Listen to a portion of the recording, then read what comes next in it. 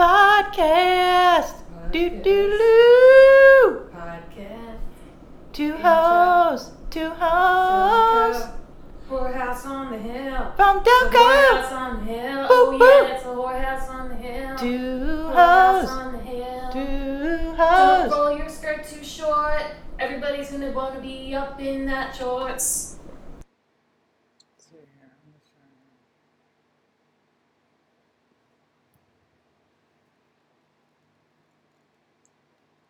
Hello. Hi. Hi. How are you? Good. You're on speakerphone. You're on speakerphone. I'm not sure. I didn't hear your phone ring, but I like when I hear your phone ring at the beginning of the podcast. Well, it just so happened that it was not even that quick that I picked it up, so I don't know. Ask Verizon what happened, I guess. Complain to them, not me. Do you want to try it again so I could try to get your phone ringing? No? Why would I want that? You're the one that wants that. Well, would you oblige me and hang up and then have me call back so I can hear your phone ring? You need that? Yeah, I do. That's what you need? Yes. That's what you need. I also have a glass with ice in it, which is another sound I wanted on the podcast today. I like it. That's nice. And It's nice on a hot summer day. mm-hmm. So, yeah, so anyway, I'll call you back.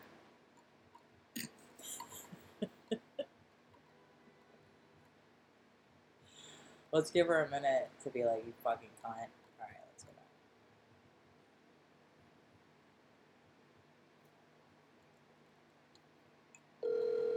Nice.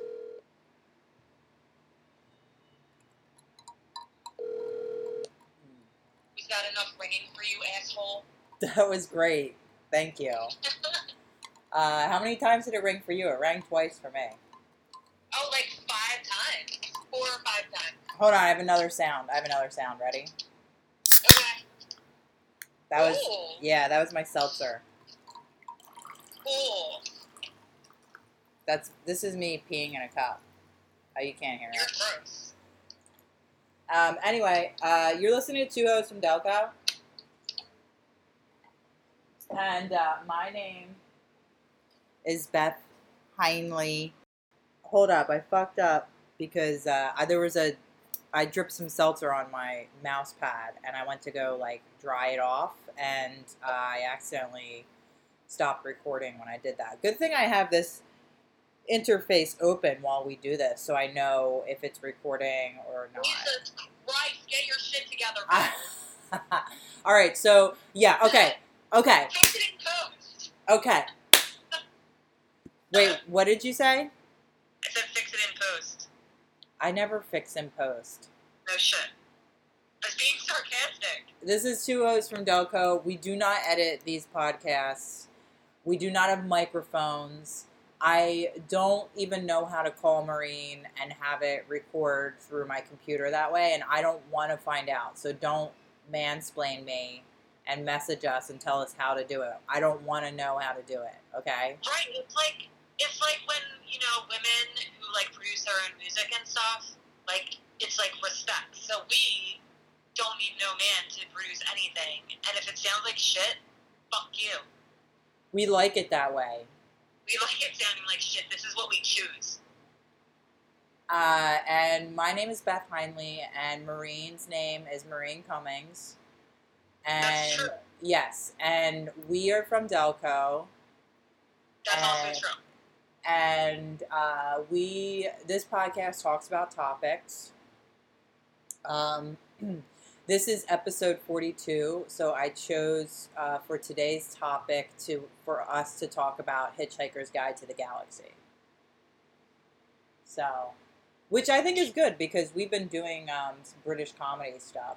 We did The Young Ones. Yeah. I'm a fan of British comedy, and I'm especially a fan of The Hitchhiker's Guide to the Galaxy. It's been my favorite book for as long as I can remember. Literally, when I was a kid, I started reading it, and I probably read all of the books. There's 6 of them, 5 times. Oh, you've read... Oh, shit. Yeah, I mean, I feel like I probably read them like 4 times before I graduated from high school. Like, I was in grade school when I first read it. How did you hear about it? Also, by the way, At the library. My mom, when I was a kid, like, I used to go to the library with her, and I loved hanging out at the library because I was fucking cool. I was cool and badass when I was in grade school and high school. And so I really enjoyed hanging out with my mom at the library and reading for days and days. Wow, so you guys would just go to the library and read? You and your mom? Well, yeah, there was like a children's library, and there was a big playground and like a field. There was a baseball field at Sellers Library in Delaware County, in Upper Darby. Which library? I've never been to Upper Darby's library. Oh God, it's nice. I mean, it's like when I played softball, we used to play softball games at that field. Where is it? What road? It's on State Road. It's like so if you work, I don't know what's like around anymore. I feel like there's like a funeral home near there, and then across the street there's like apartment buildings. It's near State Road in Westchester Pike. Mm-hmm. But if you would not see it probably because it's kind of like looks like a big hill from the street. Like you have to like go around the other side and like go into the back way, like the back roads. Is there a Wawa near it? If you went out the back of the Wawa, there's a road that I think like Park or something. I think that's wrong. But it's like a diagonal sort of road that like cuts actually down to the other Wawa, the Wawa on State Oh wait, is that Marshall? Isn't that Marshall Road? No, you're thinking of like more Lansdowne. This is like a side street. Okay. All right. Well, I can look on a map, but I'm too lazy, and we don't do research. All right. Well, good luck locating the Upper Darby Library from that description. It's Sellers Library, Beth. Sellers. Library. So who's it named after? Peter Sellers? Sure. All right. The Upper Darby. They're like huge Peter Sellers fans over there in Upper Darby. So I don't even know who that is. He's a comedian. Oh. Just kidding. Actually, I'm not sure either. I just. You know it's a name. You know it's someone's name. He's a film actor. Oh wait, I think he is a comedian. Yeah. Okay. Cool. Yeah, I was right. He's a comedian, bitch. Oh, he has the same birthday as Bernie Sanders, September 8th. Aw, there goes. He's dead though. Then his birthday doesn't matter. He's gone. Well, at least he has the Upper Darby Library to carry on the memory of his name. Right, because that's why I know who he is. So, you know who I actually can't remember their name? It's like blanking on me. Is the author of Hitchhiker's Guide to the Galaxy. It's like David something. Douglas Adams. Douglas Adams, duh. Yeah. I kept on being like David Foster Wallace, who I definitely know is not the author of Hitchhiker's Guide. That's, the other annoying Infinite Jest. Which I've never read that. You should read it, Maureen. You would like it because it's like absurdism, and there's an Alcoholics Anonymous in the book, which is really funny. It's about addiction, essentially. A big part of it, and it's supposedly sort of autobiographical to the author's own problems with addiction. That's interesting. Yeah, I would like that. But it's like absurd. It's absurdism, which actually links us to what I like about Douglas Adams' books is that his use of absurdism. It's just like my favorite kind of comedy, and it's not for everyone. I think David Foster Wallace is absurdism, but it's like really abstract though. I would say Douglas Adams is definitely more approachable, funny. Yeah. Like a lot more people will like it. Sorry, go ahead. I also love his absurdism, and that's just sort of his view of everything is kind of nihilistic too. Like the answer to the life, the universe, and everything is fucking 42. You just go around in circles. hence our decision to do that for this episode 42. Yay! Okay, so now let's not talk too much about it because what we like to do in the podcast is start off the podcast. We start talking about the topic of the podcast. You know, that's what we do. And then when we are about to get into an interesting conversation about it, we cut it off and chop it off and throw it out the car window into a field. And then we then go on to other topics of the podcast or sections of the podcast to make sure that the podcast is structured as a podcast, and so that we can acclimate ourselves with the rest of the podcast community. And so in spirit of that, let's see, I mean, we have several sections to get through. We did the introduction and start to talk about the topic and then cut off talking about the topic. Now we could move on to the recap section of the podcast, which is talking about the last episode of the podcast, if you'd like. Listen, I just have to point this out, to backtrack a little bit, because this never happens. I was right. The name of the street is Park Avenue. So it goes from Wawa to Wawa. Okay. All right. Park Avenue, it has two Wawas on either end of it. Yeah. Okay. These are the things that stay in my mind. And I have not lived in that neighborhood in like 15 years. 15? I think you're being generous. I am. It's more than that, but it's not quite 20. I think 17. Well, we do go to Pika's every year. Yeah, but I haven't been driving around in that area for over 15 years. So I can't believe I remembered any street names, let alone Park Avenue. But I guess when you have a Wawa on either end, you can't go wrong. And you can't forget. Yeah, you can't forget. Okay, so about the recap section of the podcast, we talked about the last episode. So the last episode, we talked about parallel universes. I listened to it, Maureen, the last podcast, and I thought it was really delightful. And I'm going to listen to it after this. Have you not? You haven't. Okay, you haven't listened to it. I haven't been listening to them because I've been in a weird funk about listening to myself. But I think I need to get over it. I mean, that's understandable. I get it. It's just that if you don't listen to it, that means one will. We only would have 3 listeners. Yeah, we would only have 3 listeners.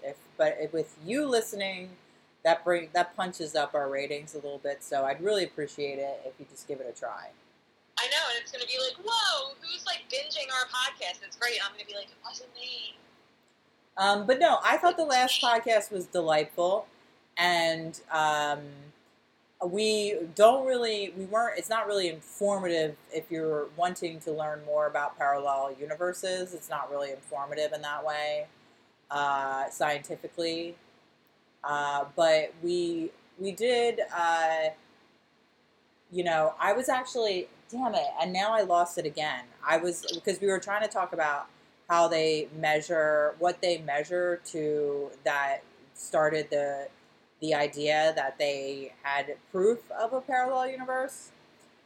And I was reading something and it came back to me what it was, and now I forget it again now. So that's kind of worthless. But yeah, we talked about the parallel universes. I didn't talk about this, but I actually did a lecture on time travel and parallel universes in relation to Battlestar Galactica. I did this but it was this was 4 years ago, so I don't really remember anything about it, except that apparently traveling through a wormhole will will like just take you directly to a parallel universe. And that was my theory was that because at Battlestar Galactica there's like an ending that nobody really, it's a kind of an open-ended ending, and my theory was that one of the things is that they had actually traveled through a wormhole because they were always doing warp speed space travel, and they went into a wormhole and ended up in a parallel universe, and that was one of my theories, which I was like, Lost. What's that? So I thought that was from Lost. It's kind of a joke. I think it's like a common time travel trope that the parallel universe thing, which is something we didn't really talk about. Yeah, well, I feel like it's a good. It's a lot of time. It's the theory for open-ended endings that are like lazy. Yeah. Like it's like maybe there's just a parallel universe. Okay. Actually, I mean, I'm writing a science fiction now myself, comic, and maybe I should just do that as the end, as like a joke to other sci-fi readers. And then, I'm also reading this book called The Three Body Problem by, I don't know, it's a Chinese writer. It's like Xin Zhan Now. I don't know how to say their name. You gotta be careful with that. You gotta be careful with the Chinese because that's what Donald Trump says. He actually says that Biden is going to turn America into China. I saw it on a campaign ad on YouTube yesterday. Sorry, I just have to warn you. Biden's going to turn China into YouTube? No, he's going to turn America into China. He's going to turn America. That's what Trump's ad says. You gotta fucking check it out. Wow. I'm what? Sorry, that's a distraction that is some, from what you were talking about, but I had to do that shit crazy. Wow. You need to see the imagery, Beth. I had to fucking turn it off. I was going to, start fucking punching things. This is what happens when we have a presidential election with two extremely old and senile men. No, I know. It's like... This is the OK Boomer election. It's like bizarro campaign ads. I mean... I know. And then Biden's like, a black woman. And, everybody's like, Biden, we'll suck your dick now. Fuck you. Because you got a token black woman? I'm sorry, Kamala Harris is great and all, as a whatever. She is. I do not hate her. Don't like her. Good for you. I hate her, though. I don't like her. You don't have to. I don't really particularly like her either. But she is a token. And I'm not saying that because I don't like her. I'm saying that because it's fucking true. Yeah. It's fucking true. Yeah, it is fucking true. And it's disgusting. And that man has used black people to, advance his own career. Which is ironic because, he hates black people so much, obviously. Biden? Yeah. He loves the blacks, Beth. He's for the blacks. Well, yeah, he's politically black, sure. But that doesn't mean you like black people. He calls them the blacks. I thought he liked the Hispanics more than the blacks. Didn't he, Hispanics? Yeah, he said the Hispanics have, real issues that they're interested in. I forgot. I did see that. They have more issues? Yeah. than the blacks. Okay. Sorry, Papa. Good old Uncle Joe. Anyway, I'm sorry. You're reading a book. It was off of our... Uncle Joe Biden and Mamala. Uncle Joe Biden and Mamala. Whatever. I'm gonna vote for them. So am I. No fucking choice. Gotta eat shit. Yeah, I mean, well, first off, my thing is, I'm not gonna tell anyone who I'm voting for, and I'm not ever gonna, say shit about who I think you should vote for. I'm not gonna say shit about, I think they suck, and I will continue to be they suck. Same. But also, I think voting is, literally, your base form of activism that you can do. Yeah. It's not I hate to be it's not a big deal. It is, whatever. But just you know what? If all you do is vote, I'm sure it's better than not voting. It's better than not voting, but you have to do a lot more than just vote if you want to be politically engaged. So And not that I think anything we do makes a significant difference. But, you know, hey, freedom is a constant struggle, right? You know what? So, And honestly, I love struggle. I think that even just documenting this time is important for the future. That's why we podcast, Marine. That's what I was referring to directly. Yes. This is like, that's why we podcast. The only problem is we only have like 4 listeners. That's the only problem. It doesn't matter. It'll be up forever. It's the internet. It's never going away. So, when we're dead, that's when it'll blow up. People will be like, "Oh my God, I really want to understand the year 2018 through whatever." Well, I hope Spotify's archiving these, because what if I can't pay my SoundCloud monthly premium after I die? Like, who's gonna pay for it? We could put them on YouTube. We could do a YouTube channel. A lot of podcasts do that. Oh yeah, we could put them on YouTube. We could.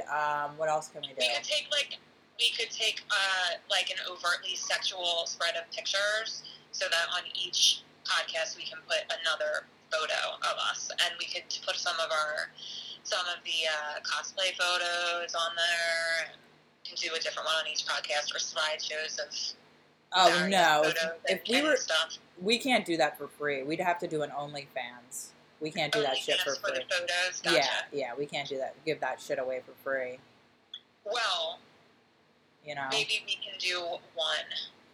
Anyone who's interested in some hot 40-year-old Delco pussy, get in touch with us. I'm not showing my pussy. Well, you can't do an OnlyFans and not show your pussy. Who wants to see that? People on OnlyFans, they want to see. So they want to see my butthole? Maybe. It depends. You have the way it works is you build a personal relationship with your OnlyFans, and by showing them your vagina. That's what they hope for. That's what they're there. You bait them with your vagina. That's what you do. Pussy bait. Mm-hmm. Because you know, there's a market for 40-year-old pussy. You know, there's a market for that. I mean, it's the perfect age pussy because it's not old yet and it's fucking experience. It's the best pussy, 40-year-old pussy. I mean, honestly, Marine, if we want to be the best examples of liberals that we can be, we have to show our pussy for money for the sex workers. You're so right, and you're right. You're right, and we should definitely probably have a minority female also in the photos, just with us. Just for the purpose of being there, to be liberal. Yeah. Yeah, I think I know just someone. Just to show, and we should be pointing at her and be like, "Look." Okay. Maybe we can make it religious themed too. Oh my God, I would love to dress up like a sexy nun. Sexy nuns. Should we? Maybe it'd be too problematic to have that crucify the minority. That would be too problematic. That's the imagery that popped into my mind. I'll dress as the Virgin Mother.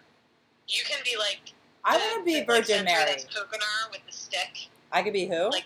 You can be the century that pokes Jesus, and then the wine comes out, and I'll be like, "Oh, were you at it?"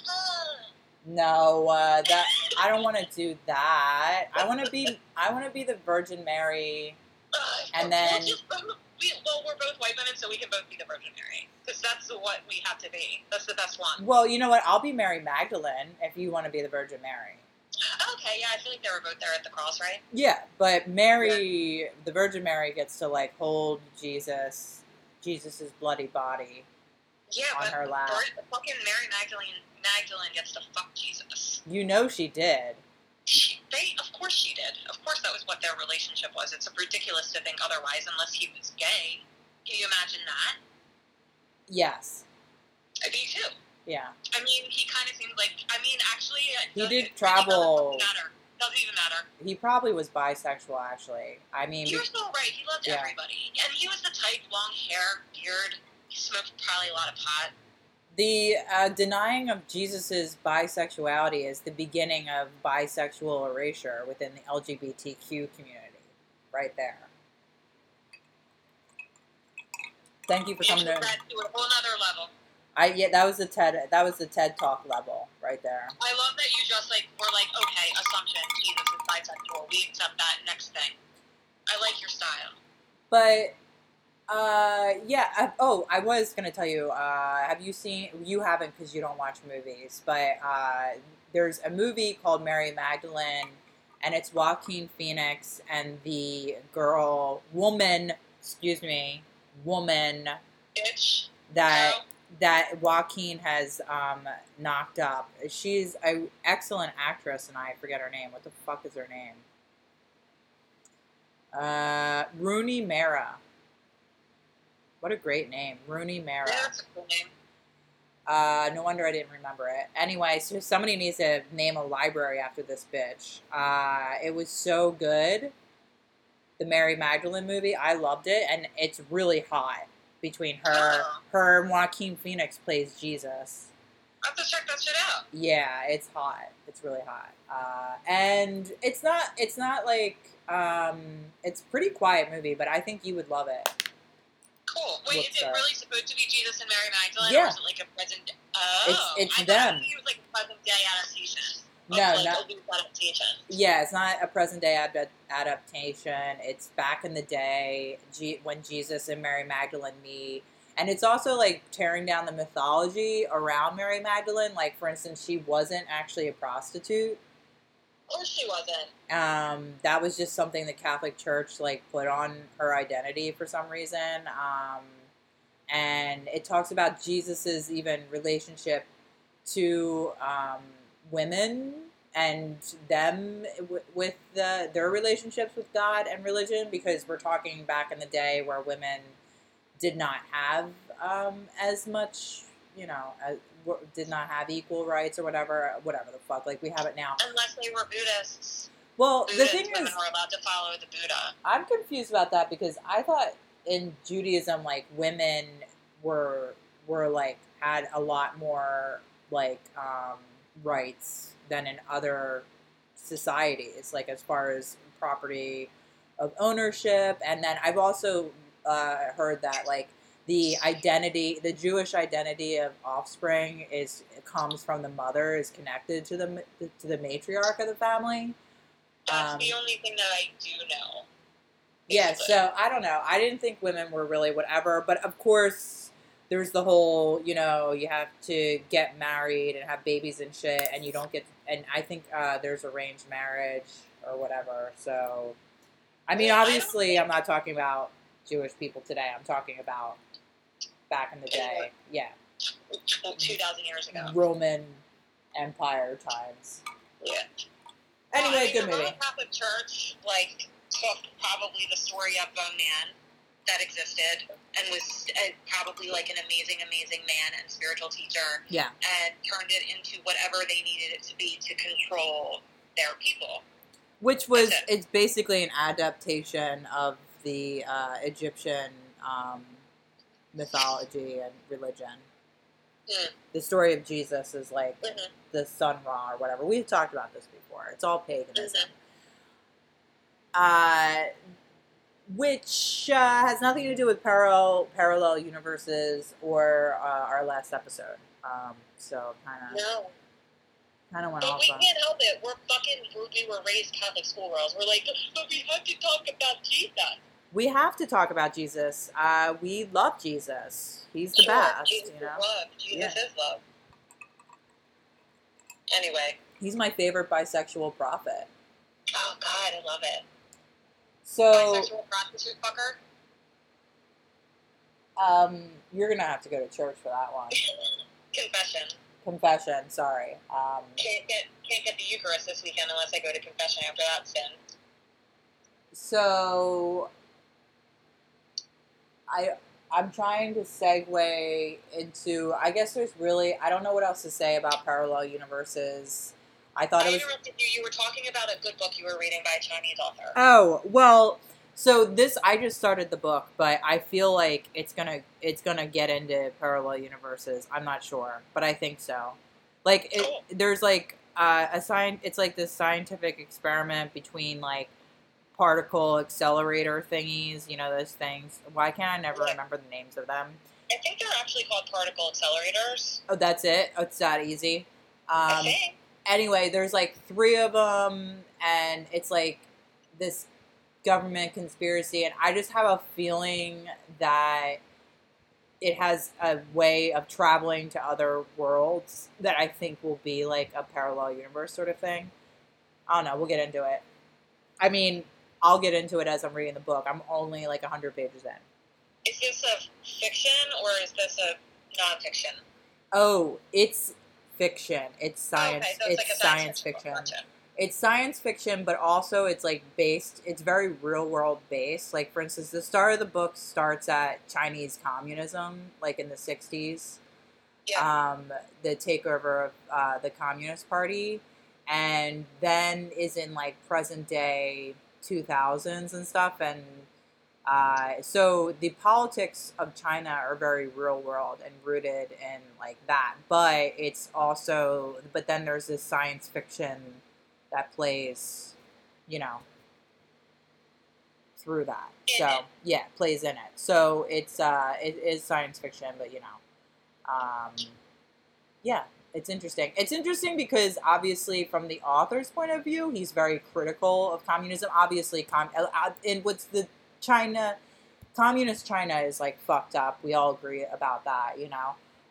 But it's also very, at the start of the book, it's like the Western influence. It's very critical of the Western influence of capitalism, but then it's like falling into this authoritative government to battle that ideology of Western capitalism. So it's interesting in that way to see it on the flip side, because I'm hypercritical of capitalism, living under capitalism. So it's interesting for somebody, a writer living in a communist country, who like is critical of communism, obviously, and you know,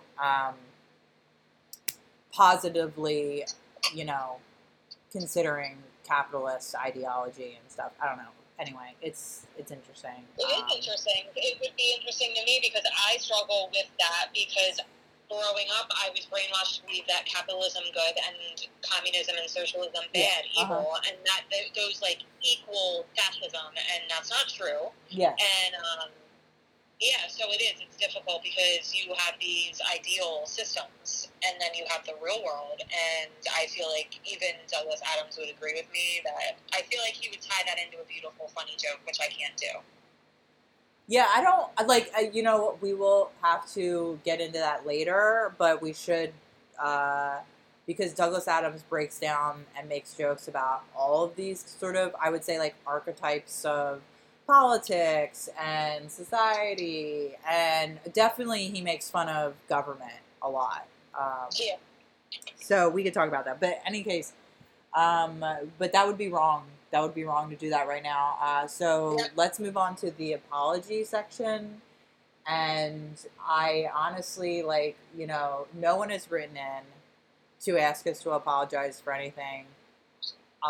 We talked about this. It's probably because no one is listening. You know, I was like going through our recorded podcast and picking out things that I was like, that we need to apologize for. I did that in the early episodes. I'm not doing that anymore because that's really, I came to see it as super unhealthy.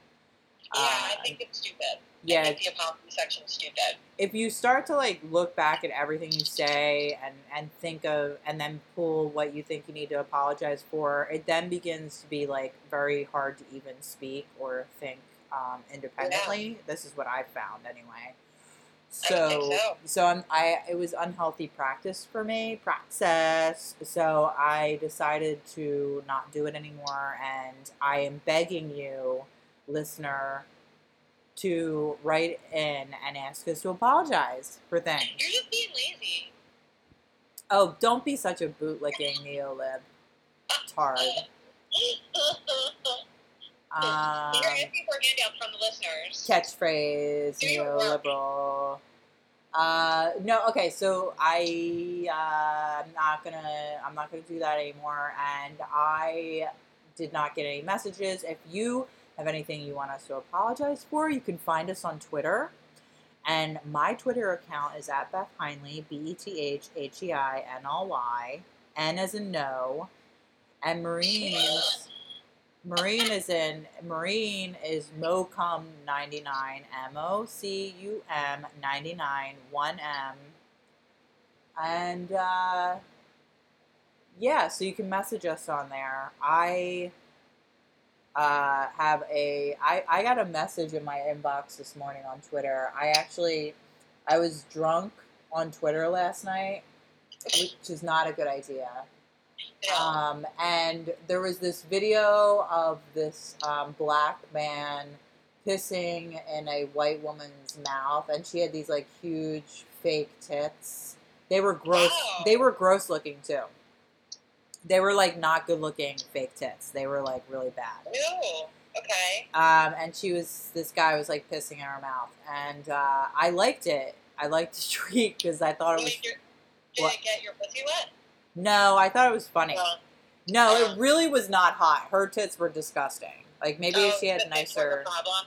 Yeah, the tits really were a problem for me. Yeah, the boob job really detracted from the, the Someone- pissing in the mouth. The pissing in the mouth, And like, the degradation and humiliation. yeah. And then anyway, so the person who posted it, and it's like this French account. I don't even speak French, you know. Yeah, it's a French account. Who knows? It could be Italian. I don't fucking know foreign languages. What's the difference? French, Italian, whatever. They're all white. They messaged me to show me the post, and then there was a little wink, and I was like, "Oh my god, what? How does this happen? Like, how much porn is there on the internet, right?" And I'm the one who gets approached by the porn page after liking a tweet. Like, why? It's probably just an automatic. No, well, I went and looked, and I was the only person who liked the tweet. That's kind of funny. It's so embarrassing. That's like. I mean, that's what you get, bitch. It's just what you get. That's like. How many? Of all the tweets to be that, you know how you're always nervous about being the only one to like a tweet anyway.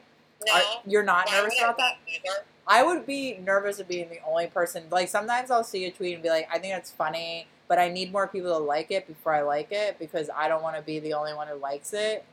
I guess that's a weird thing with me. No, I have weird, like, Twitter quirks, too, but I've just never thought about that. It's totally on par with things that I do. I can't think of an example, but I'm sure that one will come to me. Well, anyway, so I was like, anyway, and then the one time it happens, it's like this, like, disgusting, humiliation porn, like. That really is funny, and it's just reinforcing, like, your neurosis. It is. Like, I swear. This is why, like, people who are schizophrenic, I completely empathize with in this fucking cultural climate that we're in. Yes. Well, I mean, really, we all are like that. Like, We're all schizophrenic. Like, human beings are generally at the same level of ridiculousness when it comes to, like, their cognitive, like, fuck-ups. Yeah. But, like, seriously, we're idiots. We're idiots. Like, if you go on YouTube or something and just, like, look up videos about, like, sort of how the mind works, and I guess, like, logical fallacies and stuff like that, and just, like, cognitive shortcomings that we have. Mm-hmm. Like the 300-pound gorilla in the basketball video. Look up the gorilla in the basketball video. I think that's a great example. Like, people who aren't told that it's there, like, if they don't notice it, they actually don't see it. They believe, like, they're like, no, there was no gorilla in that video. And it's, like, in the middle of the fucking video, but, like, you don't expect to see it, so you don't see it. It's crazy. Wow. I'm going to look that up. Yeah, it's interesting. It's very interesting. I believe it was a study that was done. I think I saw, like, a video about the study. Well, you know how much I love feeling stupid, so I'm going to get right on that. I mean, it really makes you be like, oh my god, everybody's really fucking stupid. Yeah. And our reality is not, realistic all the time. No. It's not true. Our perception of reality is generally wrong. let's try not to get into another Donald Hoffman tangent. Yeah, and this is the same conclusion from a totally different point of view, too. So, write to us for apologies. I guess the next section of the podcast. Well, real quick, I should get into this other. This is a new section I added. That we have a Patreon, patreon.com/2 hose from Delco. Please come to our Patreon, become a patron. You could be a patron for up to $1 a month. $1 a month gets you nothing. But if you are a Patreon for $5 a month, we do an extra podcast on the Patreon that is exclusive to Patreon members. And we also will mail you out a Two Hosts from Delco sticker. And, sometime in the future, we'll probably be doing T-shirts as well for the podcast. So sign up today. And we would like to also take a moment to thank our current Patreoners for their support. And so thank you, Patreoners. Maureen, I think you should say thank you, too. Thank you, Patreoners. Thank you so much. And thank you so much. Yeah, so sign up today. Lastly, with that, we don't actually have a Patreon, but this is the Patreon section of the podcast, so I'm obligated to talk about this. Can you imagine doing an extra podcast, special one? No, I mean, yeah, we could barely get together like every 2 weeks to talk on the phone. I can't imagine what we would do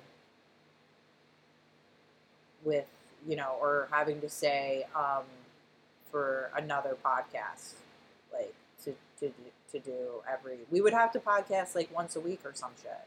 I know, that's crazy. We don't even want to talk that much to each other. No, I don't want to talk that much.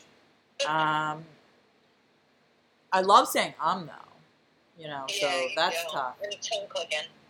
That's the tongue clicking and the umming. So I would sign up for that, to do that. Maybe we could it would just be an tongue click episode. I fucking love it. I love that idea. For like 2.5 hours. We should try it for just a minute. Let's see if we could do it for just a minute.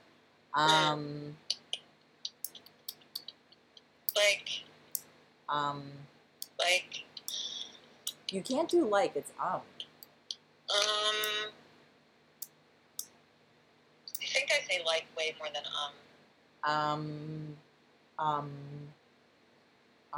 I say so too. So. That's not as bad. So, Now, that's the other suggestion. It's the public speaking suggestion. Now. Except then you just sound like a cat all the time. Now, if you're from Upper Darby. Now. Okay, now. Okay, now. Okay, now. So, okay, now. You're so good at that. So. Better than I am. Now, okay. Now. Okay, it's been a minute. All right, so onwards. The racist confessions section of the podcast. Racist confections. Yummy racist confections. So now I think you should go first, Maureen. I actually have an exemplary, and I choose that word because it's the perfect exemplary word to use. I have an exemplary racist confession. I feel like this is like the point of racist confessions, and I never have a good one, like a real interaction like this to share. Uh-huh. But I'm not going to say any details. I'm just going to say that I was at a place in Delaware County. It was not my place of work. It was not associated with it. But it was somewhere that I had to be. It wasn't like a place I was just like at for fun, but it was somewhere that I had to be. And the people that were working there was like a black woman and a white man, and I feel like they were both like probably in their 20s. Okay. And it was like the guy had again exemplary Delco accent. I liked him. He was like funny. He was like super just a Delco guy. We just got each other. And the woman was really funny and nice, and we talked a lot about, like, health insurance, like, our respective fiancés, and, like, health insurance status and all this stuff. Okay. So I had, like, pretty good conversations with both of them. Like, I mean, like, So pretty, wait, like, you went to like a party and you didn't go to my birthday party? it was a place that I had to be. Okay, fine. They worked there. So It's this is acceptable. Go on. that's why I'm stressing. It was a place I had, because I don't want people to think I'm like out. Like, I really don't do anything. This was a place I absolutely Yeah, had to be. everyone, for the So- podcast listeners, I had a birthday party and I invited Maureen. It was outdoors and she declined to come. Yeah, no, I'm not going to parties yet. I'm not doing that. I haven't even visited my parents yet since March. Oh my Which god. I'm going to do sometime soon. I but- can't believe that. I know. But I'm not comfortable. I'm not going to share too many details, but, like, my parents' status has, like, changed as far as their level of exposure. So my level of exposure was so high that I was not willing to risk them by going over there. But now their exposure level has changed because they didn't have to, like, really leave the house before. But, you know, the world is changing. People are going back out. So at this point, like, yeah, like, I want to be able to hang out with them and do it while it's still nice out so we can hang out outside. Yeah. But that will literally be my first social outing. Well, I'm glad you're Since the planning beginning on of it. this. I'm glad you're planning on it. That's good. Yeah, so my racist confession. Oh, sorry. Go ahead. I'm So- sorry about that.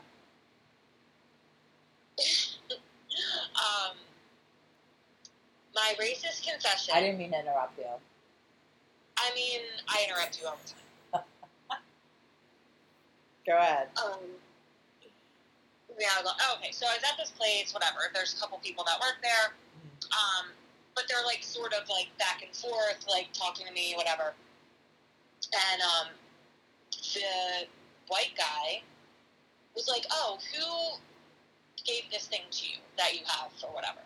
And I was like, it was the younger African-American woman. And I, like, hesitated because, like, I didn't know really how to describe her, like, which in and of itself, first of all, made my skin crawl with being uncomfortable. Mm-hmm. And yeah, it just made me uncomfortable because I really did not know how to, like, refer to a black person in that context to another white person during this time. Like, I don't think that I would have even given it that much of a second thought before the whole Black Lives Matter thing became, like, such, like, an on the surface issue. Mm-hmm. But then it was funny because he, like, laughed at me. He was like, African American. I was like, well, I don't know. Like, and I was like, I guess I'm really old. Like, do people not say that anymore? Is that, like, not the polite thing to say anymore? I have no idea. Nobody But says that's African American. Huh? Nobody says African American anymore, Maureen. I know, that's why it was funny. And that's why it's my racist confession. That was a very Joe Biden of you. I know. Even Joe Biden knows that they're blacks. He says the blacks. Okay, so wait. Why? Okay, so I'm trying to break up this situation here I'm trying to unpack this racist confession here. So you were at a gathering. It wasn't a gathering. It was a place of business. A place of business. And there was a black guy and a black woman. No, a white guy and a black woman. A white guy and a black woman. Okay. And the black woman walks away, and the white guy goes, hey, what's their face? And you say... Yeah, he was like, oh, who gave you this thing? And she, the younger black woman, had given me this thing, and I described her as the younger African-American woman, and, like, we both just, like, looked at each other. Did And you it not was know her wrong. name? You don't know her name? Oh, no, I didn't. I don't think she told me her name. Oh, okay, so I she know didn't his tell name you her either. name. Okay. All right. So these are, like, people, I just not met even them both. not even Only time I've ever acquaintances. met them. Yeah, not even acquaintances. Yeah.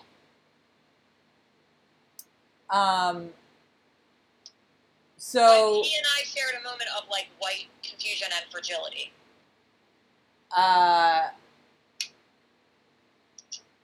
yeah, I mean, It just goes to show you, like, how much race can really, like, or being, like, just overly cautious about race and identity in this way can really just be just fucking stupid. It was ridiculous. Like, yeah. both of us knew how ridiculous it was. I mean, if she was a white woman, how would you describe her? You'd be like, oh, that Karen? Would you just be like... No, I couldn't describe them all that way. I probably would have said a hair color. You would have said a hair blonde color. or brunette. I wouldn't really describe a black woman as a brunette. Maybe. I mean, how many people were in this room that this guy asked you this? The three of us. Well, who else could have given you the thing for him? Like, why did he even ask you? We weren't all in there together. I mean, it sounds like this guy might be, like, mentally challenged or something. I mean, if there's three What people... What are you talking about? Is this like a gorilla in the room thing that happened? Like, because... No, there was other people there. I only interacted with two people because COVID. So none of it, we weren't all in the room together. It was separate.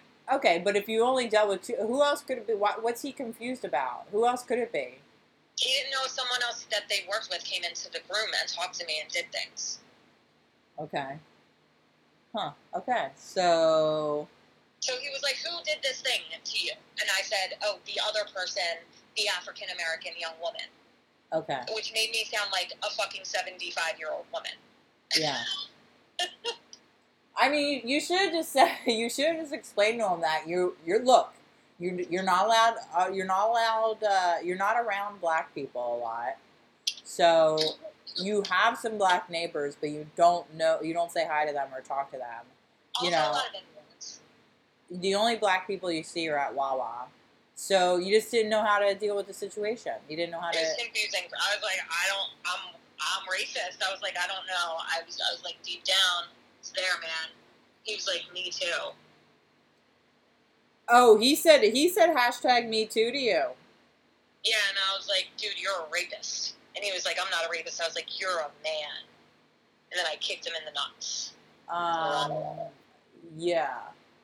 So... Just kidding. That's not what happened. Okay, I would say... I'm not sure you were being racist in this instance, but... you know, whatever. You tried your best. That's why I feel like it's like low key racist.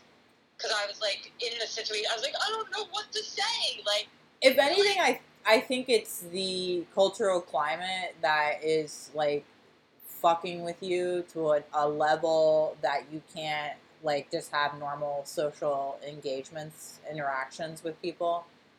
That is very true. Not so much that you're racist. I mean, that is very true. Because also before, I would actually not have... I used to be like, why would you... Like, I know that people don't say African American. I know it's, like, ridiculously, like, overly... It's, like, insulting. Because you're being like, you can... You know what I mean? It's like, none of us can deal with your race. We have to call it this other thing. Yeah, I think, like...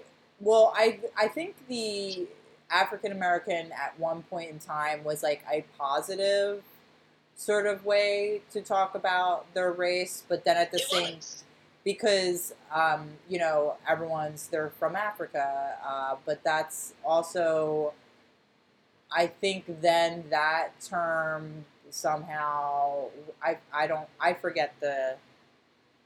Not all African Americans are from. Not all black people are from Africa. Yeah, exactly. Not all black people are from Africa, and also, like, maybe they don't want to. I don't know. Yeah, we're just assuming that someone with darker skin is from Africa, like in their lineage. Like people, you know, I don't know. Like they don't call us European Americans. That's maybe on a form. Well, people like to be called Irish American or Italian American or, you know, I think it stems from that, but yeah, it's pretty, I don't know. Like, was African American something that white people made up and maybe that's why? I really don't know. Like, I don't know the origin of that. Well, also, I think, it's like, if you, though, I don't know, if your family lineage has been entirely cut off or erased because your distant relatives were enslaved, it's kind of like fucked up to then make that a part of your identity by calling yourself African American because you were stolen from you just assumed your Yeah, you don't even know. lineage was stolen from you, and that's how you come to be African American. Like there's no Yeah. choice really in that matter. Whereas like, you know, if you're Italian American, you immigrated from Italy, your family immigrated from Italy and came to America. Or if you're Irish American, your family immigrated from Ireland and came to America. Not that everyone has these flowery, wonderful, like, you know, I'm sure my Irish immigrant family came to America because they were fucking starving. And, you know. A lot of them did, I'm sure. Yeah, you know, so it's not like we have whatever, but you know, they didn't come, they weren't, you know, taken against their will and brought here to be slaves. So I think part of the African American thing stems from being like, no, I'm not American even, really. It's like I have no choice to be here. Yeah. Anyway. What's yours? Oh, I don't have one. I don't have one. Nothing. I haven't done anything. I told an off-color joke that I feel guilty about. You looked at interracial porn. I looked at interracial porn. Humiliation porn. Interracial humiliation porn. But I don't know if that's racist so much because the black guy was like pissing in the white woman's mouth. So that can't be racist, right? Well, there's people that would say it's reverse racist. Let's not talk about those people, okay? White supremacist people. I would say, you know, yeah, I told an off-color joke that I feel bad about. I should confess this. This was at my birthday picnic, and I was talking to a friend of mine, and I was going to do I was just like, this stupid grant proposal I had was about recreating scenes from Jane Austen novels, and why can't I think of the French term for this? It's a type of performance art where you it's like creating a scene, like a vignette scene that's a live performance. Let's see, sculpture. Maybe that'll help me come to terms with what it's called. Live sculpture. Now I'm at like Live Sculpture Works. Oh wait, no. Is it that? No, it's not that. It really annoys me that I can't remember fucking names or people, and you know what? I'm getting older and I'm just getting fucking dumber, and it really is depressing. Well, get used to it. Because I can't remember anything. Anyway, well, it's like a living image. So basically, it's like a sculpture of people, but it's performance art. Ew, my mom's trying to call me. Ew. Just kidding. We like Beth's mom. I declined. She's a friend of the podcast. And a prior guest. This is really annoying. I have to figure this the fuck out. I have to know what this is. Racist? What's that? I said I'm wearing a Mexican blanket. Is that racist? Yes, it is. Definitely. Only Mexicans can wear them? No, you probably bought it from a Mexican slave trade. Well, a Mexican slave probably made it. I bought it from Amazon, Dad.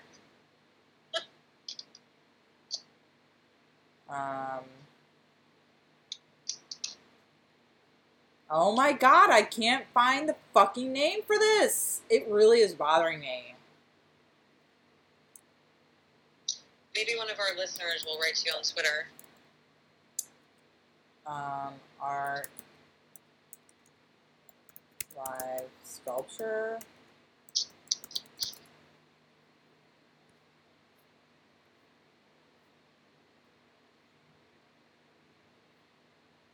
Living sculpture, but no. This is like talking about topiaries. Tell me what this is, internet. Tell me what the fuck this is. Living statue. Okay, hold on. I think I'm getting close. Living statue, a street artist who poses as a statue, a mannequin. It's kind of based off this. Tableau vivant. I found it. Living picture. Now, how the fuck do you say it? God. Sorry, you already embarrassed yourself. I really... Tableau vivant. Shut up. I'm so upset. Tableau vivant. What the fuck was that? It sounded like Tableau vivant. Tableau vivant. Anyway, I did a grant proposal, tableau vivant, of Jane Austen scenes from Jane Austen's book. I was even in contact with a Jane Austen scholar through the Rosenbach Library here in Philadelphia. And we were gonna like work with like historical societies that do like ballroom reenactments, but it's all period accurate costuming and stuff like that. And I was gonna do these tableaux vivants in front of from Jane Austen novels in front of these historic mansions that are in Fairmount Park. Anyway, I did not get the grant, but I made this joke because I mean, my friend was like, well, yeah, that sounds like a little too specific and not sure, like, who would be interested in seeing that? Like, who would want to go see that? You know, white people. Probably a lot of people. Jane Austen's popular. Well, yeah, Jane Austen's popular, but I was like, but in Fairmount Park, it is a very specific thing. And it's like I just felt like it was very white people, you know, which we both weren't saying it. But she said, my friend was, we'll keep them anonymous because it would be embarrassing to be mentioned on this podcast. But she said like, well, maybe if you did like, maybe if you changed your proposal to be more like contemporary, like a Philly kind of take on it and the costuming and stuff. Thinking more like on the lines of like Clueless, like how Clueless reenacted Emma. And, you know, I don't know how you could, like, spin that further, but I was like, oh, yeah, and if that, I probably would have gotten the grant if I did that, especially if I included POCs, people of color. And then my friend said to me, oh, like, you know, I was joking about the grant system. Like, within community arts and attaining artistic grants, artists are encouraged to write more for minorities or, you know, well, because in urban environments, the minority class is typically, you know, or I'm mixing up class. Minorities are typically the lower class urban people that community arts grants are geared towards creating content for. You know, and so then what ends up happening is then middle-class white people are, you know, misconstruing and bringing high culture into lower-class neighborhoods and residents, but it's all mixed up with race, and it ends up being a convoluted just shit show of bullshit artistic programming. So I was just making a commentary on that, like how People assume that from middle class that high culture is something that needs to be brought into the minority neighborhoods when it effectually, like, these minority neighborhoods already have their already existing high culture or culture within them that you just have no idea about. So creating in any case, I'm just like going on and on trying to say the same thing over and over again, which I think I'm saying clearly. I don't know, am I? Do I make sense? Yes. Okay, so I was making a joke on that, and then her response to that was, "Oh, right, because wait, what was the response? They said like, yeah, that's right. Grants like reward you for being a good person. Grants are geared to rewarding you for being a good person." And I was like, "Oh shit!" Like, my point was being that virtue signaling, where you're writing a grant like to reach out to minority communities, is bullshit. And she was saying, well, there's nothing wrong with grants wanting to reward you for being a good person, or to make the incentive being for your artistic process to be a good person. And my things with like ethics and morals is that an artist should be always up against, an artist should be avant-garde and always up against the system. Yeah. So we, like, for you to assume the system is asking of me to be a good person, like, is already, I'm not making any fucking sense. No, I think you are. I think you are. But my joke, Yeah, I made an off-color joke. It goes back to this, like, liberal thing of, like, shit got twisted. Because really, I think that there was a time when organizations did really try to help minorities. I feel like some of these ideas, it's like, people have, like, the problems with, what is that called when you need like a certain number of minority people, and then like people are like, you only got that because you were a diversity hire, like what was that called? Affirmative action? Yes, so affirmative action. I feel like it's like sort of the same thing, where it was like the idea is great, it's trying to be more inclusive, and it's trying to give people, trying to at least put people sort of at the same starting line, at least at a certain point in their life or whatever. Yeah. But it gets fucked. It gets twisted up because people figure out how to make money off of it. Mm-hmm. That's what happens. Yeah, and money, and people. It's fake representation. Play the system. Right. It's Kamala Harris. It's everybody. It's Kamala Harris politics. I know.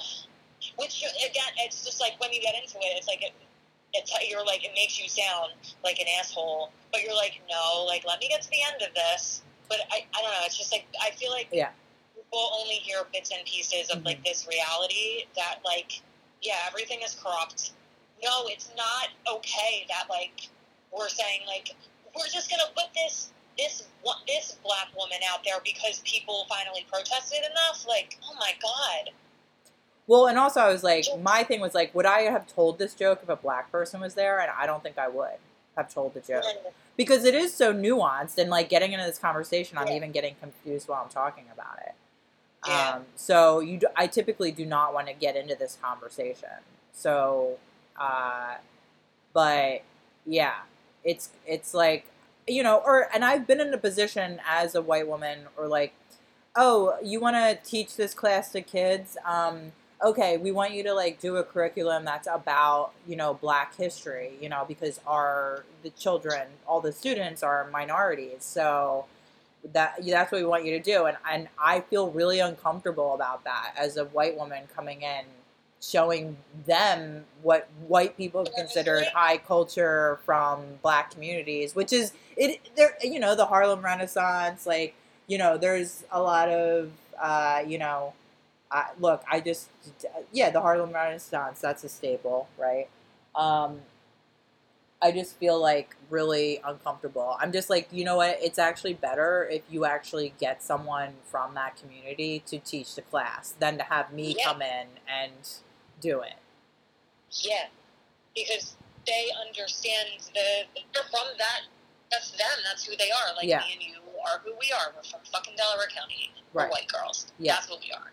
Exactly. And that's why we don't fully understand the different minority cultures that we talk about, because we're just not from there. Yeah. Like, we do try to understand, like, how that fucks us up. We're pretty close. There's plenty of middle class black people who are just like us, though, and it's not Absolutely. different. But we're not poverty class. Like, I can't go into fucking North Philly and curate shit or teach art classes. You know. Yeah. Yeah. My point being, anyway, but it was an off-color joke, and it's something I felt guilty about, so I thought it was a good thing. I just off the top, I was like, this is probably a good racist confession to talk about. Good job. You're a good person. Thank You're you. a good person. Thank you for telling me I'm a good person. That's really what I needed. I know. That's the cathartic release I needed. You're accepting. You're a good person too, Maureen. You're diverse. Anyway, let's now, so let's get into, no, we can't get into the topic yet. Let's see. Delaware County. Well, you know, my dad sent me a Delco news item that I could talk about on the podcast from the Delco Times. And I can't really tell you that much about it, except that it was a person in theater who used to work for, well, they still do, the Walnut Street Theater. And they were just talking about being an actor in COVID, during COVID times. And they're from Delaware County. They're actually they were in Summer Stage. They're a Summer Stage alumni, which is how they were come to be written up in the Delco Times as Summer Stage alumni, which both you and I are Summer Stage alumni. 95, Summer Stage 95. So this person was in Summer Stage, and they are in a show that is now touring in Florida, and they had to do like virtual performances, which is just weird and, you know, not the way it should be. And in any case, but the musical was, and I had no idea that this was a musical, but it was Bodyguard the musical. Oh my god, I want to fucking go see it. Same here. I can't believe there's a Bodyguard and it was playing. I just spit all over my computer. I had to tape the Whitney Houston tape. And everybody knows that song. If you were alive in the 90s. I can't hear that song without hearing the David Spade SNL clip. And I want my money back. I don't think I've seen that one. For some reason, that's like really stuck in my head. It was just an SNL skit when David Spade was doing the news section of SNL that they still fucking do. That show is so stale and old. I like forget that it's even a thing. Yeah. Well, they were talking about people playing, or they were like celebrating. SNL was celebrating because Kamala is the VP. And, you know, I guess they're, like, really excited to do Kamala features on SNL now.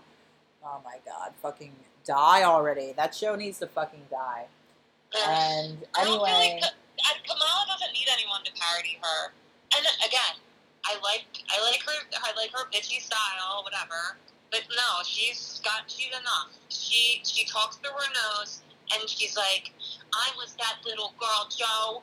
I was that little girl, Joe. And that's who she is. I still think it's the best pick for him, though. I mean, it probably was. Honestly, like, Elizabeth Warren really annoys me. And he said during one of the debates that he was going to have a black female vice president, so then the choice was already made. Yeah. Because he was asked a question about whether he was going to have a black female VP. I feel like that was, like, why the decision was made. And the K-Hive is... It could have been a thing from before. But I feel like it was just because somebody was like, so you're going to do it, right? He was like, yeah, I'm Uncle Joe. The K-Hive is pretty active, too. So they need some grassroots in their campaign. So the K-Hive will come in handy for that. The K-Hive. I feel like I need to learn more about her. I know that she was the DA, right? And I know that she's done things that probably should be undone. Oh well, yeah, she's done. She was DA during the 3 strikes you're out protocol, which was like, which is really fucked up because, like, say you get arrested 3 times for weed, that's it. You go to jail for the rest of your fucking life. She also, yeah, she also like was like had denied evidence for people to release people from prison, to keep people in jail. She also like denied inmates who wanted to get sex changes. Oh, cool, huh? So she's against like trans rights in that essence. So her and Joe have changed. They're changing. What are some other fucked up? Although I heard she's definitely not Medicare for all. Even though she like jumps on that bandwagon, she's really just does not. She just like tries. She's trying to co-opt the Medicare for all language to a point where people are so confused they think that yeah, sounds good. Medicare for all, thumbs up. So that people will think that a private option is the same thing as Medicare for all, so that like we still have to fucking pay out of our pocket for goddamn healthcare when we shouldn't. Exactly. We're taxpayers. Fuck you. Fuck you. And there's enough money. Don't give me that bullshit. Fucking do research. I have heard this. I mean, I didn't read any of this, but I have heard that she's for the Green New Deal, which is good. You know. Whatever. I mean, I don't even. They're not gonna pass that shit. Like, know what that is anymore. It's basically replacing all the fracking jobs and the fracking industry to turn towards green energy, like building windmill, like, or wind energy, and building solar, and basically turning those jobs into that industry. So and effectually de-investing in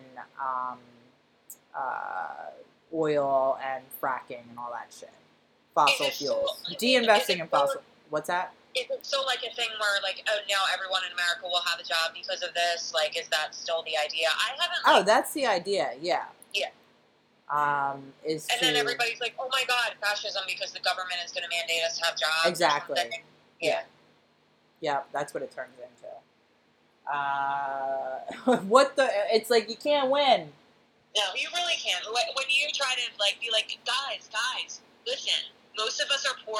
There's a lot of suffering coming if we don't get our shit together. Can we please just like vote for our own best interest? And everyone spits in your fucking face. So like honestly, like fuck everybody. Fuck all of you. Yeah, fuck all of you. I mean, and honestly, no matter how you vote in this election, be a fucking cheerleader for whoever, and like, yeah, you're not voting in your best interest. Give a shit. What? But like I said before 2016, I did not care about politics. But like, we have to care. Oh yeah. We do. We have to care. We have to talk about it, even if we sound stupid, even if we regret what we say. Because we are viewed as cattle by those who are like in power and making money off of our backs, like off of our labor. We're just a bunch of copper tops to them. Work every day and being fucking miserable and knowing that you're never going to get out of this job for the rest of your life. Someone's on a fucking yacht from the money that like you made for them because like they're just like paying you the absolute bare fucking minimum, and like you're told to like eat that shit and smile, and like you don't have to, and none of us have to, and like how do we change it? Fascism. Kidding. Okay. That's like I also. To think it all. I just watched this movie. Well, I didn't finish it. It's a very arty movie. It's called The Wooden Tree the Tree of Wooden Clogs. Is that what the fuck it's called? I don't know, but that's kind of funny. Yeah, and it's kind of like it's an Italian film, and it's kind of it's like pre-fascism in Italy. So there's a lot of talk like about labor and workers and like just like where they were like in feudalism, tenant farming. So just where everyone was and the state of poverty everyone was in before Italy went into fascism. But I didn't finish the movie, and mostly it's really not that political. honestly, like as far as political is, it's kind of an open-ended point of view. But I didn't finish the movie, and I can't really talk about it beyond that. Anyway, next section of the podcast.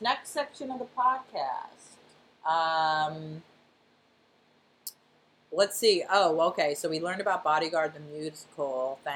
Thanks to the Delco Times. That's my Delaware County thing that I have to mention in the Delaware County section of the podcast. For the rest of the podcast, you can enjoy our accents. I mean, that is like the best team up. Delco and Florida. Yeah. What a perfect match. Yeah. And No wonder there's a pipeline. Bodyguard the musical. Perfect. Yeah. I love it. Yes. Couldn't be better. Do you have any Delco things you want to talk about besides the Peter Sellers Library? Yeah, I feel like I've actually done a couple Delco offerings this episode, so I'll pass. Okay. I think that's all the sections. Yeah, it is. Okay, so now we have I think we just have like 10 minutes that we could talk about the topic of the podcast, which is Douglas Adams' Hitchhiker's Guide to the Galaxy. Now, I read the first book. I think I read maybe half of the second book, and I was like, you know what, I'm actually not that into this, that I want to read like all 6 of this thing. It's a lot. Yeah, like the one book is actually, the first book I feel like is, you don't have to read all the books. You can read the first one and it's a full experience. Well, the movie is the first book. I think there's aspects of some of the other books included, but the plot itself, like, I feel like a major portion of the plot is in the first book. And then there's there's just, like, a lot of tangents and then a lot of explanations and I feel like it even gets into, like, time travel or it's, like, probabilities because, I would say it's also like Monty Python, but smarter, actually, because it's more on the nose. It's more on the nose of political critique, I think. Yeah, and it's, like, all done through just words. Like, there's no... It's the way that he writes that is so funny. And the way that he uses words. Like, when I was, like... I feel like now I'm like, ooh, I really need to reread this because, like, it just resonated so much with me when I was a child. And I feel like I'm at the point where I want to, like, do some inner child work. Mm-hmm. But it was like this amazing thing that I found. And I was like, holy shit, like, someone can be this funny with the written word. Like, I had no idea. So what is it about the way that he writes that is funny with the written word? Like what? I honestly, like, I was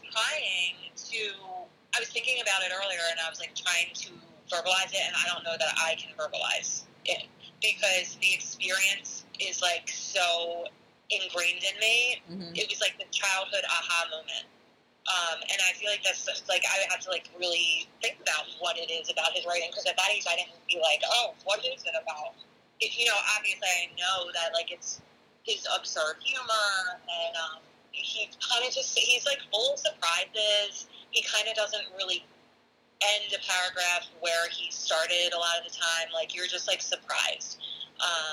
To me, I just constantly feel surprised and I'm laughing when I'm reading that. Yeah. That said, I haven't read it in years.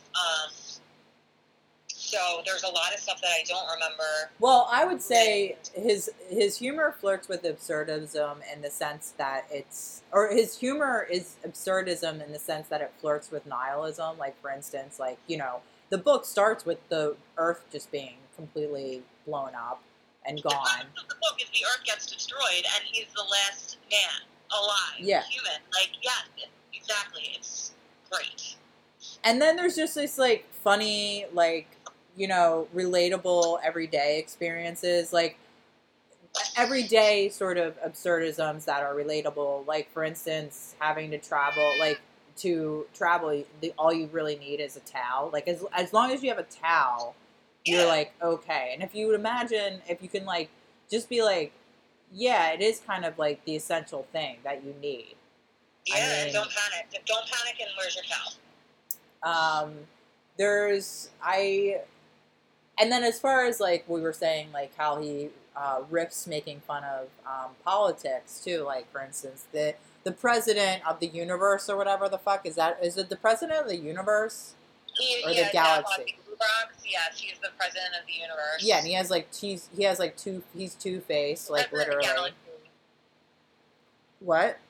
Maybe it's the president of the galaxy. I don't know. Yeah, he's an idiot. He's a two-faced idiot, which makes sense for a president. Yeah, and he drives like the fanciest vehicle in the universe, the Heart of Gold, that has the infinite probability drive, which makes all this crazy shit happen. And there, it's very, I would say it's comedy, but it's also philosophy. Mm-hmm. It's, obviously, with the absurdism and nihilism. And this, okay, so here's like an example of what I'm saying, what I'm talking about with like his like twists and surprises. Mm-hmm. Like he really dragged out getting to the point that the mice are the smartest animals on the planet in the books.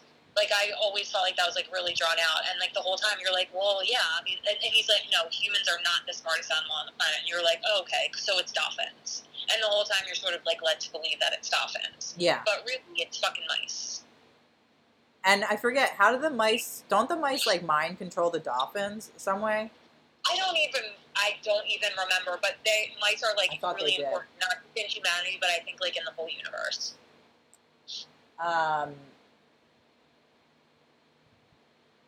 Mice, not rats. Mice. Yeah. That's I guess that's funny. I really wish dolphins were the smartest. It's funny because of the way that he plays it out, and takes you sort of through this journey of thought, and then all of a sudden, the punchline is it's the mice. Mm-hmm. Well, that's the same thing with the meaning of the world, and it's this computer, and like, of course, the computer just computes to 42. That's the meaning. Right, and he challenges your assumptions, and he's like, you know what, life is crazy, and it fucks you, and it's funny, and it's full of surprises, and it's anticlimactic, and that's funny too. I feel like I looked this up too. Like, I feel like he picked the number 42, and there's more to that number. I don't know. I don't know. I would be curious to know. I'm sure so the supercomputer, the supercomputer is named Deep Thought, and it took 7.5 million years to come up with the number 42.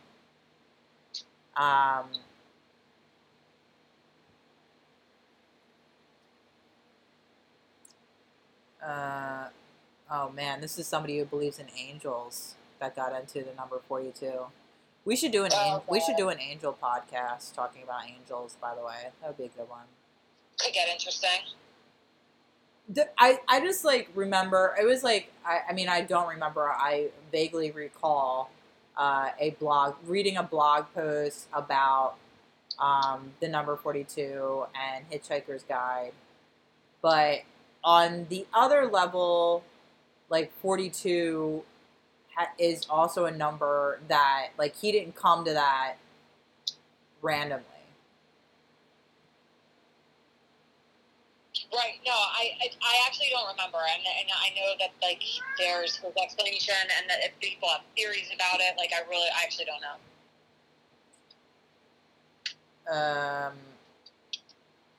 Anyway, go down the 42 rabbit hole if you so wish after listening to this podcast, because we're not going to get into it much more than saying Hitchhiker's Guide to the Galaxy. I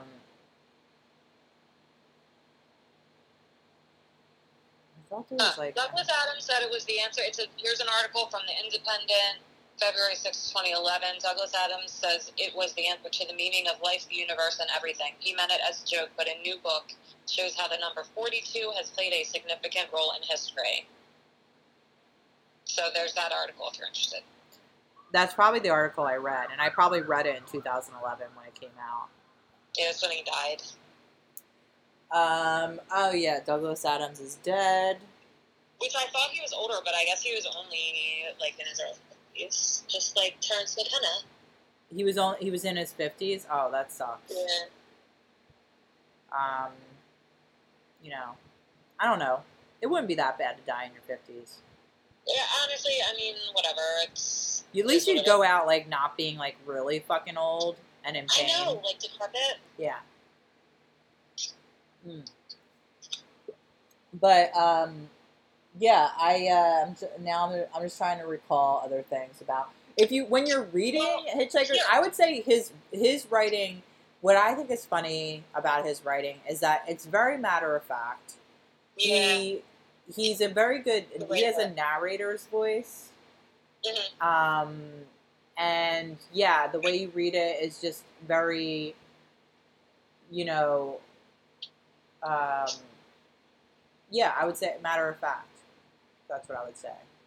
I think that's a great way to describe it. And that's what I say. He really does. He, like, juxtaposes these, like, very everyday objects and events in these completely outlandish and absurd ways. Like, for example, when the Earth blows up and Ford Prefect takes Arthur Dent and they hitchhike onto the Vogon ship, and then the Heart of Gold picks them up when they are ejected out of the ship. That's all caused by the infinite improbability drive in the Heart of Gold, which is Seyfarth's ship, which also Trillian is on, but that's a whole other story. So when that happens, that's when the pot of petunias and the whale get, like, incarnated over a planet in the sky, and there's this whole passage about the whale's existential crisis as it's, like, falling and it realizing that it's alive and, like, that there's things, and it's great. Wow, Maureen, you're so good at remembering books. I've read this one a lot of times, and also I did just watch, like, a couple clips of the Hitchhiker's Guide to the Galaxy movie before this. Oh, okay. That's cheating. I'm trying to think of other situations. That's cheating. That happens. It is not cheating. We're not supposed to do research on this podcast. I was refreshing my memory. I seriously, like, there's so many books I have, like, a huge stack now that I'm gonna have to get through. Hopefully I get it. What I even have to read now will definitely last me 6 months. But, like, so I don't understand. What's that? So you're good for the rest of COVID? I'm good for 6 months, and I literally cannot buy another fucking book. I have to stop. So, so in that case, I, like, never reread books because there's just so many other books I'm trying to read. So I just have never gotten to a point to reread. But I really think of a book, and also, quite frankly, I'm just like, yeah, I would rather the fresh experience of reading a new book. But Hitchhiker's Guide, I think about rereading the same way, like, I don't always want to rewatch a movie, like, because you just start to remember the movie and you're like, oh, there you go, I experienced it in my recall, and that's fine. That's enough for me. I don't have to rewatch the movie. But some are really enjoyable to re-watch. And I really think Hitchhiker's Guide is a book that I would want to reread because it really was that enjoyable to read. And yeah, it's very entertaining, and it constantly makes you laugh. Like, it's packed.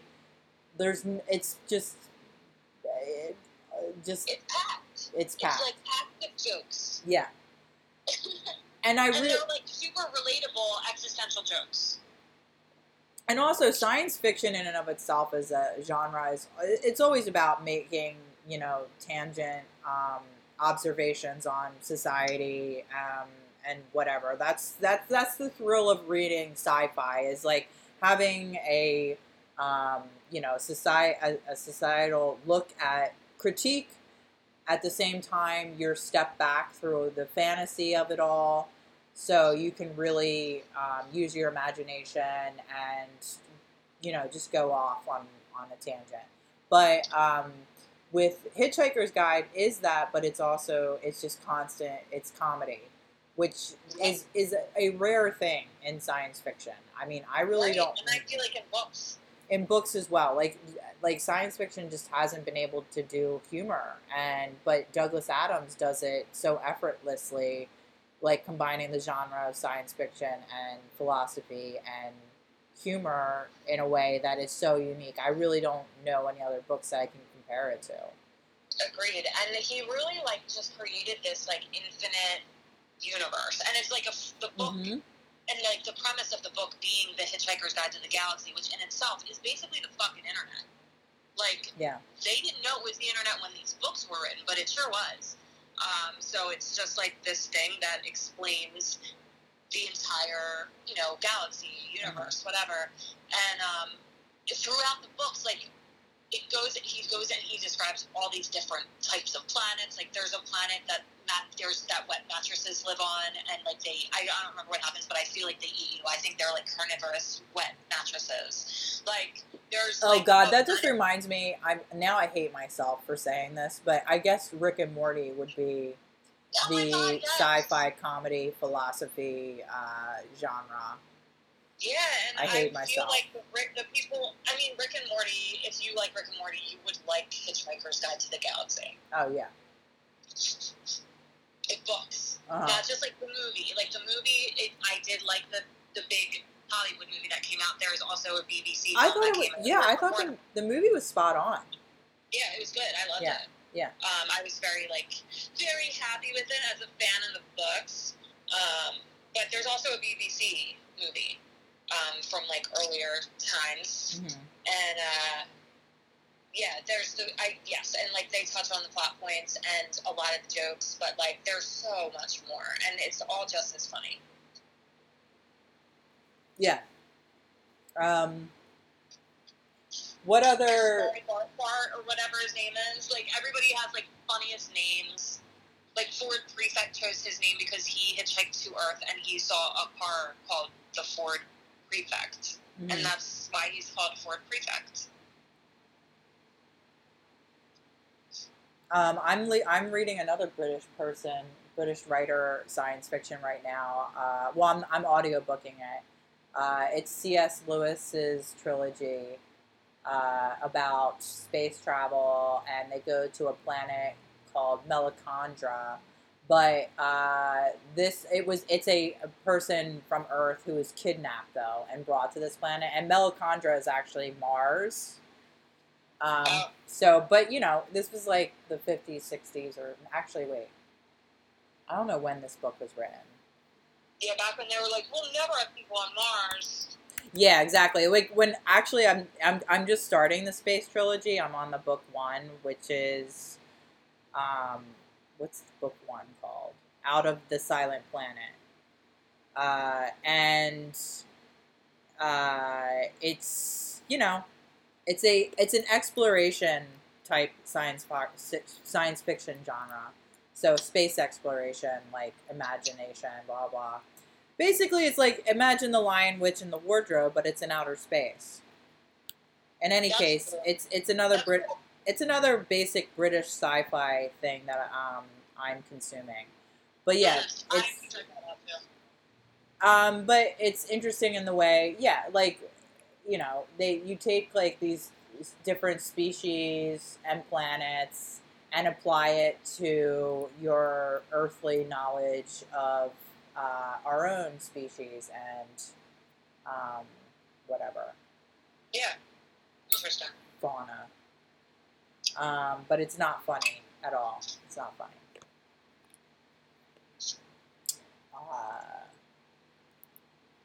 You're not funny. And it's not funny, and it's also, I would say it's kind of basic. It's not really like blowing my mind. Oh, well then if it's basic, I would obviously like it. You would probably like it, yeah. It's not written for me. Yeah, it's basic British comedy. That's basically No, it's not comedy. It's not comedy. But like basic British science fiction. But it, like, for instance, Hitchhiker's Guide it blows your mind. Like it just never stops with the jokes. It never stops with the jokes, but it also at the same time, like, the connections that he makes, when, for instance, inventing species, like who's the species that, like, doesn't he have to go to like a DMV sort of situation at one point? It's like his big, it's like his long joke about bureaucracy within government, and it's like, but I forget. And then also, isn't there like Is it the Vogons with the Vogon poetry? And yes? all that nonsense? Yeah. Can you please elaborate about the Vogons So for our the audience? Vogons, I should just read it. I should just read it. The Vogons are the race of aliens who destroyed the Earth. They're basically like, it's funny in the book because the way that they sort of are handling the situation with the Earth is, it's kind of parodying the situation that's going on with Arthur personally on Earth, which is his house has been like selected to be destroyed for a highway. And he has not been told, and he is told by the guy driving the, the bulldozer that, these plans have been on display for the past 6 months in such and such government building, and Arthur Dent is like, why the fuck would I know that? So he lays down in the mud in front of his home, and then that's when Ford Prefect takes him to the bar, and then they leave the planet, but they get picked up by the Vogons, who are basically just like the larger version of this bureaucratic system that really doesn't care about, in this situation, like the little guy, the homeowner, which is Earth, and their ships like kind of swarm in, and the people of Earth are like, oh my god, what are you doing? They're like, well, we don't understand why you're surprised. The plans were on display and whatever. So that's sort of who the Vogons are. Mm-hmm. And then when you hear them described, or you see them, like, they're disgusting creatures, and they love nothing more than their own poetry, but it's the worst poetry in the universe, and you can like die from listening to their poetry. That's the Vogons. I mean, any chance, if you're going to write comedy, it's essential that you include making fun of poetry within your prose at one point in time or another. And that is just such a genius stroke in including that poetry sucks through as like an end game of a long joke about the Vogons. Like, honestly, that's great. But I was actually, what made me think of it too was because there's a species in the C.S. Lewis book that I'm audiobooking on Melochondra, aka Mars, called the Hurras, and they're sort of like a native tribal community would be the best way to describe it. Of course, they're aliens though, so they're not human looking at all. But in any case, no, I'm not being racist. They literally are not human. And they are also, their tribe is known for their poetry. And that just made me think of how this species in The Hitchhiker's Guide is that their tribe is, this species is known for their horrible poetry. Now, I wonder, oh shit. Okay, you know what? This book was published in 1938. So I honestly, that's just what made me think of it, because I wonder if Douglas Adams is making a joke about this species in C.S. Lewis's science fiction trilogy. He might have been. That is very interesting time frame. Here, I do have a passage from chapter 5 of The Hitchhiker's Guide to the Galaxy. Okay, nice. Prostetnik Vogon Jeltz was not a pleasant sight, even for other Vogons. His highly domed nose rose high above a small piggy forehead. His dark, gray, rubbery skin was thick enough for him to play the game of Vogon civil service politics, and play it well, and waterproof enough for him to survive indefinitely at sea depths of up to 1,000 feet with no ill effects. Not that he ever went swimming, of course. His busy schedule would not allow it. He was the way he was because billions of years ago, when the Vogons had first crawled out of the sluggish, primeval seas of Bogosphere and had lain panting and heaving on the planet's virgin shores, when the first rays of the bright young Vogol sun had shone across them that morning, it was as if the forces of evolution had simply given up on them there and then, had turned aside in disgust and written them off as an ugly and unfortunate mistake. They never evolved again. They should never have survived.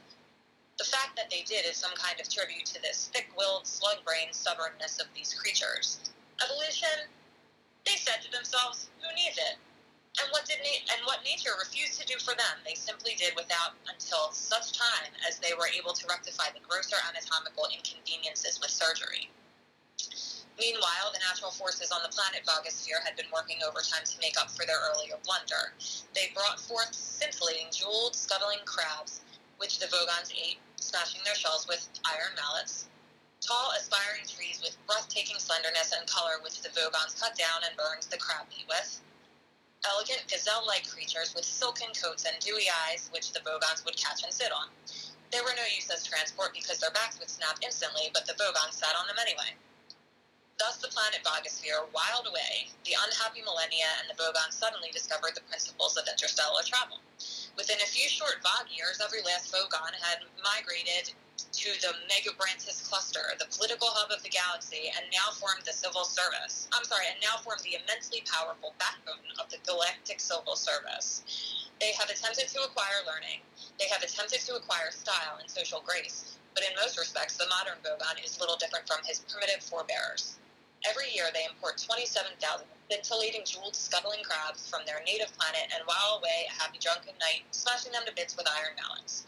Prosetnik Vogon Jeltz was a fairly typical Vogon in that he was thoroughly vile. Also, he did not like hitchhikers. Somewhere in a small dark cabin buried deep in the intestines of Prosetnik Vogon Jeltz's flagship, a small match flared nervously. The owner of the match was not a Vogon, but he knew all about them and was right to be nervous. His name was Ford Prefect. Gonna skip a little bit. Ford Prefect said, "I bought some peanuts." Arthur Dent moved and groaned again, muttering incoherently. "Here, have some," urged Ford, shaking the packet again. "If you've never been through a matter transference beam before, you've probably lost some salt and protein. The beer you had should have cushioned your system a little bit." "Ooh," said Arthur Dent. He opened his eyes. One of the things Ford Prefect has always found hardest to understand about human beings was their habit of continually stating and repeating the obvious, as in, "It's a nice day," or "You're very tall," or "Oh dear, you seem to have fallen down a 30-foot well. Are you all right?" At first, Ford had formed a theory to account for this strange behavior. If human beings don't keep exercising their lips, he thought their mouths probably seize up. After a few months' consideration and observation, he abandoned this theory in favor of a new one. If they don't keep on exercising their lips, he thought, their brains start working. After a while, he abandoned this one as well as being obstructively cynical and decided he quite liked human beings after all, but he always remained desperately worried about the terrible number of things they didn't know about. "If I asked you where the hell we were," he said Arthur weakly, "would I regret it?" Ford stood up. "We're safe," he said. "Oh, good," said Arthur. "We're in a small galley cabin," said Ford, "in one of the spaceships of the Vogon constructor fleet." "Ah," said Arthur, "this is obviously some strange usage of the word safe that I was not previously aware of." So later on, time passes. They end up listening to the Vogon poetry. Mm-hmm. And then Ford gives Arthur a babblefish, which he sticks in his ear so that he can understand every language in the entire universe. Mm-hmm. So the Vogons, right? I don't know. There's a lot. I was never really sure how to say any of this until like the movie came out and.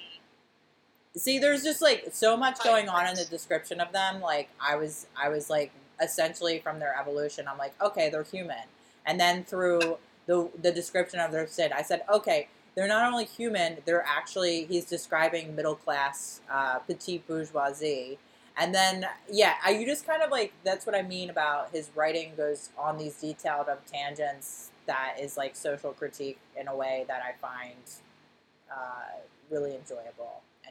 It is, and it's like beautiful because, like I was saying earlier, it really just he has these two situations at the start of the books just like mirror each other with these guys demolishing Arthur's house and then the Vogons demolishing Earth, and he just lays it out like he's like, I think humans are shitty. Yeah. Like they're awesome, but they're shitty. Like just like everything else, it's absurd. We're absurd. Yeah. Thank you for reading a passage there. That was. Oh, you're welcome. That was great. Well, I'm glad you liked it. I would have read more. I just felt like it. I don't know. Oh no, yeah, we could go on and on and on. We should stop. Actually. I know. I think I know we should stop. we need to move into closing thought section. Yeah, I think we should. So, what are your closing thoughts on Hitchhiker's Guide to the Galaxy? There's just so many. Like, I just was like scrolling down, and there's the Pan-Galactic Gargle Blaster, which is the strongest drink in the universe. Yeah, I think that what I sort of took away from this conversation, what I like realized, is that I think on a larger level, as an adult, I think that what part of what resonated with me with these books, in addition to like, because I felt alienated as a child. I had horrible social anxiety. I had tics. I had issues. And I really appreciated it, sort of, that his view of humanity, even at that time. And, but I think more so it was that, the fact that, like, it was like so many books, and there was like there would be whole chapters, tangents on like these different planets. And there was just literally this whole like universe to explore in the books, and all of it was funny. And I don't know, the books also like put me at ease, because I guess I felt like, okay, somebody else gets why I'm critical of humanity. Yeah. Yeah, well, and also, for instance, I definitely think the philosophy of existentialism falls into Douglas Adams' writing and humor. And the existentialist philosophers were actually all really funny in any case. But, no, really, like, dark sense of humor is definitely a part of existentialist thought. But I think that you innately, as a child, and your curiosities, your anxieties are very much aligned with existential philosophy, which is why I think. And this is just an innate thing. You don't know. Nobody knows shit about shit. That's the thing with philosophy. It's innate in everyone, our general understanding of the world, and it's just about finding which philosopher is like painting a clearer picture for you. And I think Douglas Adams is yours. He was probably the earliest one that I identified with that clearly. I think you're actually right. And for those people who have been following along on the Myers-Briggs tip of how I'm an ENFP, he's an ENTP, which is interesting because we both have that extroverted intuition that would want to like explore all of these different crazy planets in the universe. Yeah, and that's like an also. And again, classic sci-fi genre is the catalyst of space exploration. That's that would be just an endless palette of source of inspiration. I can't talk. I'm a female comedian. I can't talk. I mix up words and I can't speak. I spoke. All right, what about Joe Biden? Specker. I'm a specker. I'm an awkward female-ian comedian. Okay, my closing thoughts on Hitchhiker's Guide. It's definitely the type of book, if you haven't read it, I recommend, because it's the book that like changes your life. It's a life-changing book. It's a book you just get obsessed with it. There's not a lot of books do this, so in that sort of way, I would say it's a very powerful book, because not a lot of books like change your life like that. It's like super relatable, given especially it's weird for like what the book's about, but it's so relatable.